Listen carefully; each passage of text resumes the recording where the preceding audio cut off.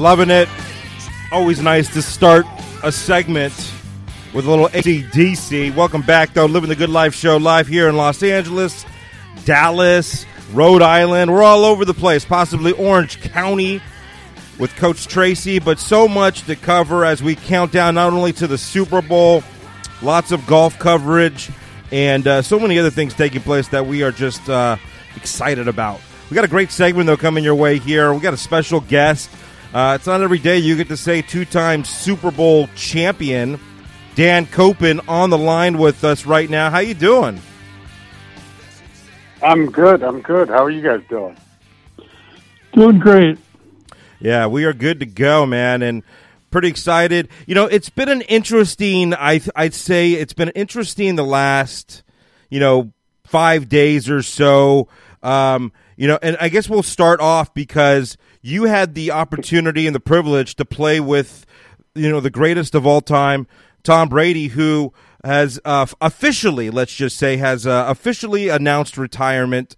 We've been talking about it on the show, and I've been talking about it amongst my friends, and it's just it's odd, and I love football, but to say that, the NFL without Tom Brady, it's kind of weird, right? It's a little different.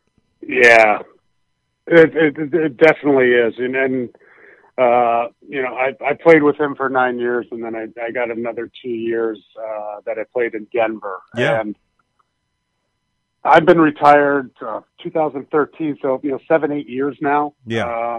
And I've had an opportunity to sort of step back from playing the game and thinking like a player, and where I'm just a fan. I really am. I just like to watch football. It doesn't necessarily have to be the Patriots or the Broncos. I just like to watch good games, although I am, Patriot and Denver Bronco, a fan of them and want them to win. But, other than that, I'm like you guys. I just enjoyed watching Tom Brady play. Not because I know him, not because, he's my friend.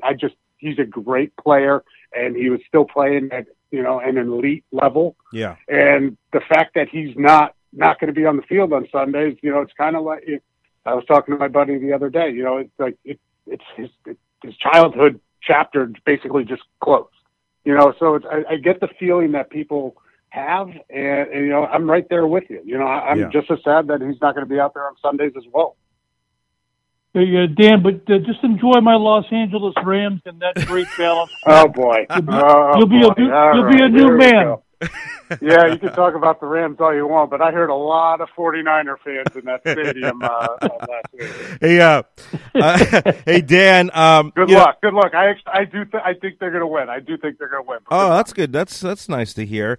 I want to just kind of rewind a little bit here because you grew up, I believe, did you grow up in Iowa? I was born in Iowa. You were born. I grew up in Pennsylvania. So you were born in Iowa, but you grew up in Pennsylvania. You went to Boston College, and you actually stayed pretty close by. It wasn't that far, and you played for the Patriots for all those years. I'm curious, as a kid growing up. Everyone has the positions that they think they should play. I'm actually coaching a team right now for our kids with Reggie Bush. We're having a lot of fun. Everyone, though, you look at parents, they all want to have their kid play this position or that position. It's crazy times. But you growing up, first of all, when did you know you wanted to play football? And I got to assume your first position wasn't center, right? Yeah, I moved around a little bit when I was younger, and I moved to Pennsylvania when I was 7. And the reason I moved there in September, I think they already had sign-ups. The first day the moving trucks were there, I saw some kids, riding their bike on the street, and they mentioned something about football. So football was kind of a way for me to make friends in a new place. So I was able to sign up and play that. So it was really, I've been playing since second grade. So it was really an avenue for me to feel comfortable in a new state and a new home and around new friends. So that's how I got started. Maybe I played, I don't really know what position I played at first. I think in second grade, it's more about babysitting those kids than really, really teaching them, what you can do. But it was full contact. I may have been a lineman, but nobody really wants to be a lineman. Right. I mean, let's just face it. So you know, the bigger guys, you try out for fullback, you try and play tight end a little bit. Yeah. And then, you know, I played tight end in 8th grade on the freshman level. Uh-huh. I played tight end and fullback in freshman year, and then I was starting to play tight end my sophomore year, and the varsity coach came to me and said, "Okay, you're playing right tackle in the varsity game next week." And that's basically how I made it. It's not the most glamorous position. There's no doubt about that. There's other spots that you're going to get more attention to yourself, but it is definitely one of the most important, and you're not going to win a lot of football games if you don't control line of scrimmage. 1,000%. Yep, no doubt about it. And yeah, it's really cool. And you know, I got to get into it a little bit here because, you know, you retired in 2013. You got into, obviously, the NFL around 2003, if I'm not mistaken. But, you know, you now looking into it, you're watching the game, but I'd love to get your opinion on, because we interview so many players from back in the day to now, and it's like, you know, how has it changed in your eyes? Some of the guys from the old school, you know, we've had Jerry Rice on the show, to you name it, and they're like, well, you know, we used to hit harder. So, you know, what is the difference between now and when you played, as an example? You know, I don't, you know, I hit harder. I'd probably not. I think just people in general and the athletes that you see out on the field now are just, you know, spectacular, really. Yeah. I mean, they're bigger, they're faster, they're stronger. Right. And that's just, you know, that's just the evolution of you know, of a human being. So, I don't know about that. I think, you know, safety is a emphasis going forward, and it should be. You know, I think it's they're trying to control it a little bit, and sometimes probably they go too far with it, no doubt. But they're trying to keep the players safe, and that's the fine line. So maybe it's not as violent or loosey-goosey as it was in the past, but it's definitely still a high-end, you know, quality product with, you know, those collisions, but they just want them to do it in the right way. And that starts, you know, with, you know, youth football and, you know, the heads-up tackling and teaching those kids the correct techniques, where, you know, if you teach it at a young age, then they're going to carry through with it through high school and college, and you'll see that transition into the pro game. Dan, that's a good segue to talk about the Squad Locker. Why don't you talk a little bit about what you've been into with regards to the gear and the Squad Locker? Yeah, absolutely. I appreciate it. And, you know, when you retire, there's a void, and you're missing what you're going to do every day, because when you play, you know exactly what you're going to do. So I did a bunch of different things. And then I found myself talking to a buddy of mine who worked for a company called Squad Locker. And what we do is custom decorated apparel.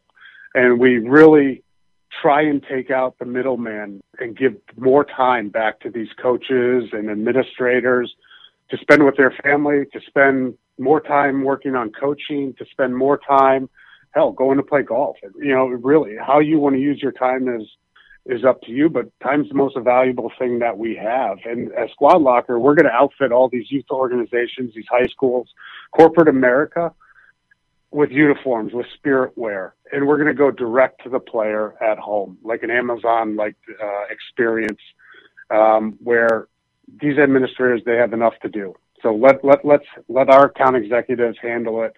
And we can outfit and spirit wear uniforms direct to the player home where they don't have to bother with it.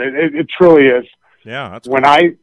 I've spent my whole life in teams, and when you find something that you truly believe in the idea and you believe in the people here are trying to do good, while creating a service that is easy for those coaches and administrators to use.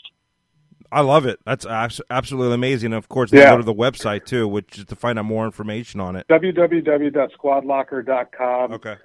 You can find all the information there. You can follow us on Instagram at Squad Locker. You can follow me at Cope67. DM me if you need anything, if you want some more information. Okay. I can set you up with somebody. But, you know, I mean, we're looking for convenience. You know, nowadays, you know, people have changed, and, you know, I think we've seen over the last 2 years that there's a different way to do things, especially with Amazon coming to the forefront. And we stand behind our product, and it's single unit. It's not like you have to go through the old way of buying.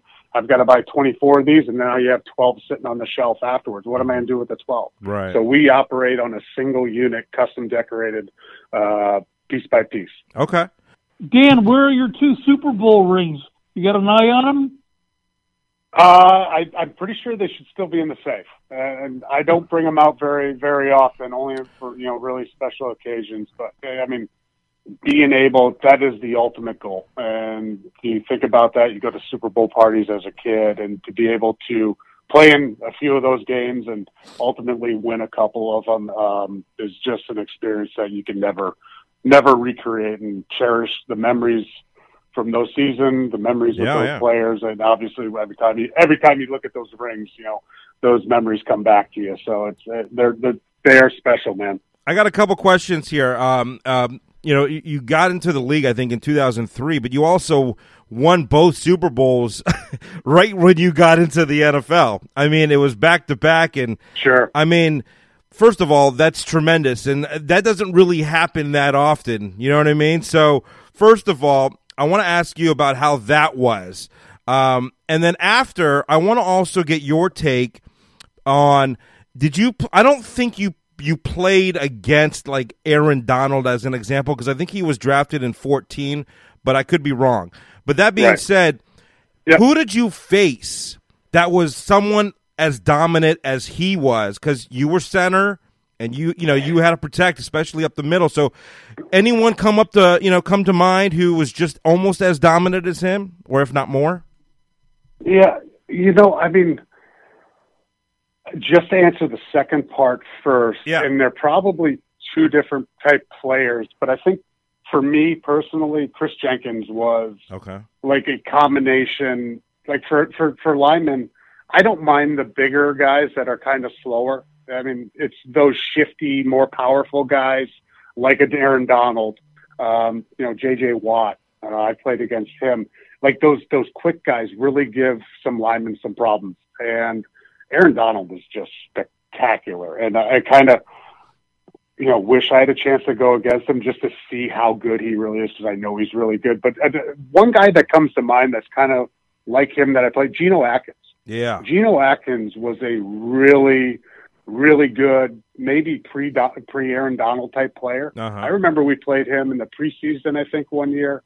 He was either a rookie or a second-year guy, and he was a 3 technique. We were sliding to his side, and he came down on a spike, which basically means he's over the guard, and he slanted down to over the center because they were bringing some pressure off the outside. I'm not even kidding you guys. He leveled me. He absolutely pancaked me, and it was just like, that was one of those things like, okay, there's a new style coming in this league for defensive linemen. He wasn't the tallest guy. He wasn't the heaviest guy, but man, was he great with his hands. He was great with his leverage.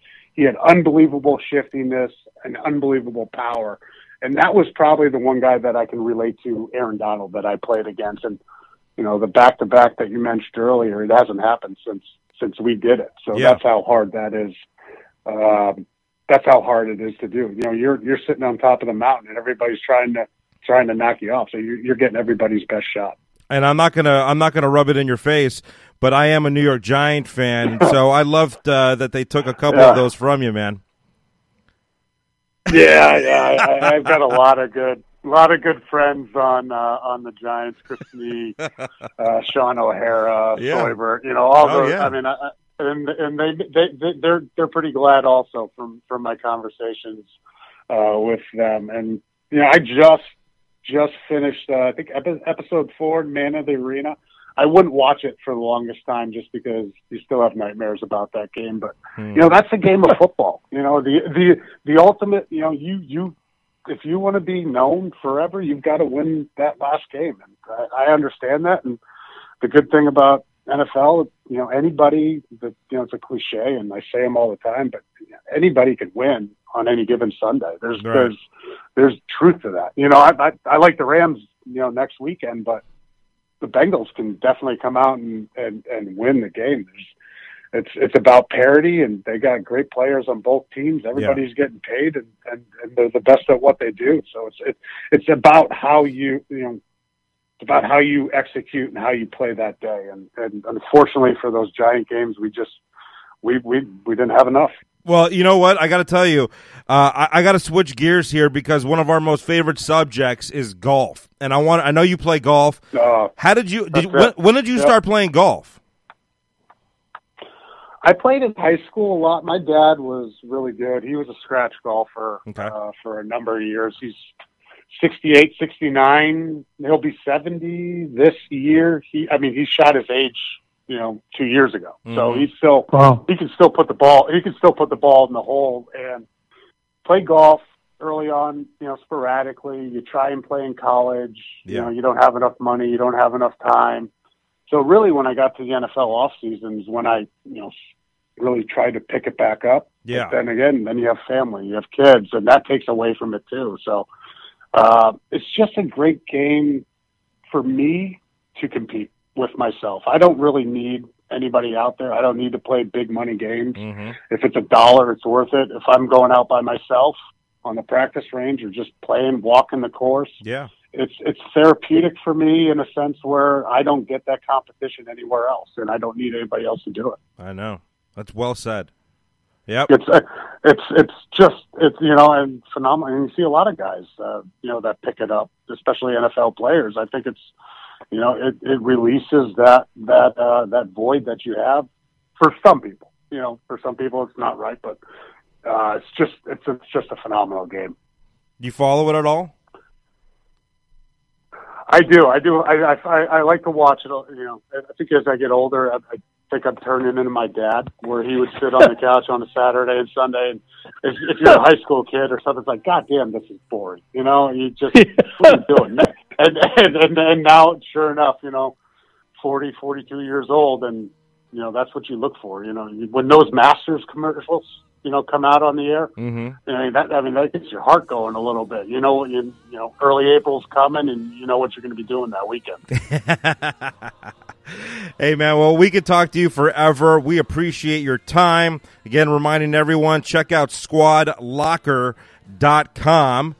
And, again, enjoy the Super Bowl next week. Hopefully keep it in the fairway next time you play golf, and let's stay in touch. Maybe next time you're in Los Angeles or Dallas. Absolutely. We'd love to play some golf with you, man.